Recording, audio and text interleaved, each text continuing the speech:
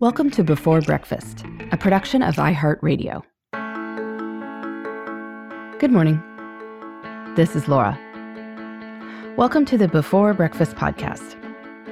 Today's tip is to recognize that not everything needs to be world class. Some things can just be fit for purpose. This tip, like another one this week, comes from Michael C. Mankins and Eric Garten's book, Time, Talent, Energy.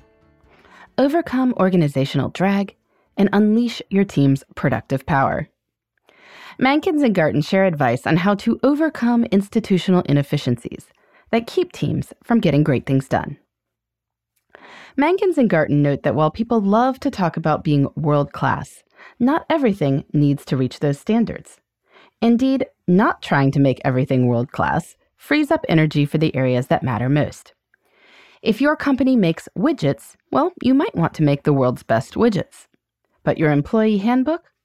As long as it answers most of your employees' questions, that is, fit for purpose, as they call it. In other words, it's good enough.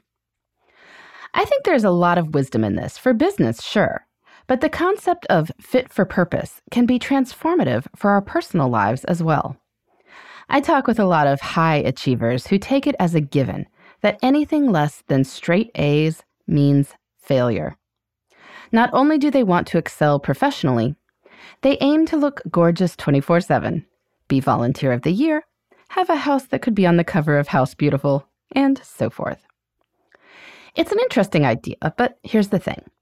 If you aim for A+ work on everything, you will inevitably underinvest in the places where you can uniquely shine. Time spent polishing your kitchen counters is time not spent talking with your kids. If you are not personally a graphic designer, then the time spent perfecting the graphic design in that employee manual for your small business is time you are not coaching your actual employees or drumming up new business, so your employees are happily busy.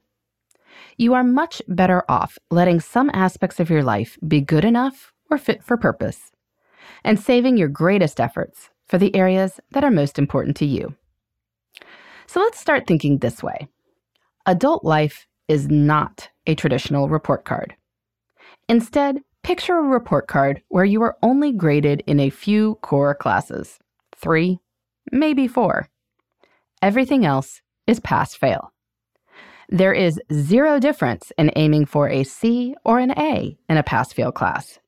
And if you have to invest extra time to get what would be an A in a pass-fail class, this actively takes time away from the graded ones that count.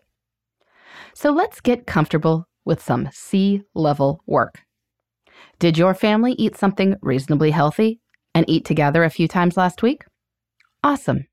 Your meals are fit for purpose. Are your kitchen and bathrooms fairly clean, and no one has stayed home from school because they have nothing to wear? Awesome. There is no white glove home inspection. Your preschooler is fine with grocery store cupcakes. Your friends would love to bring a bottle of wine over while you order in from the local pizza place. That most certainly counts as entertaining, and it frees you up to focus on nurturing your relationships, instead of whether you time the appetizers to come out enough before the main course.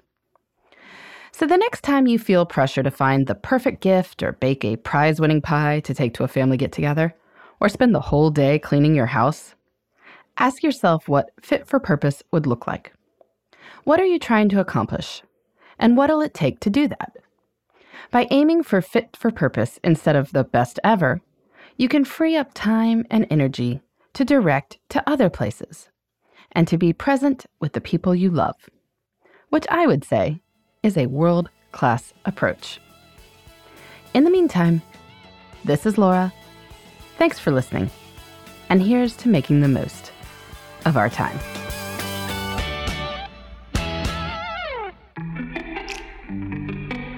Hey everybody, I'd love to hear from you. You can send me your tips, your questions, or anything else. Just connect with me on Twitter, Facebook, and Instagram at Before Breakfast Pod. That's BE, the number 4, then breakfast, POD.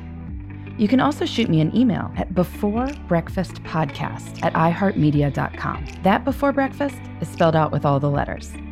Thanks so much. I look forward to staying in touch.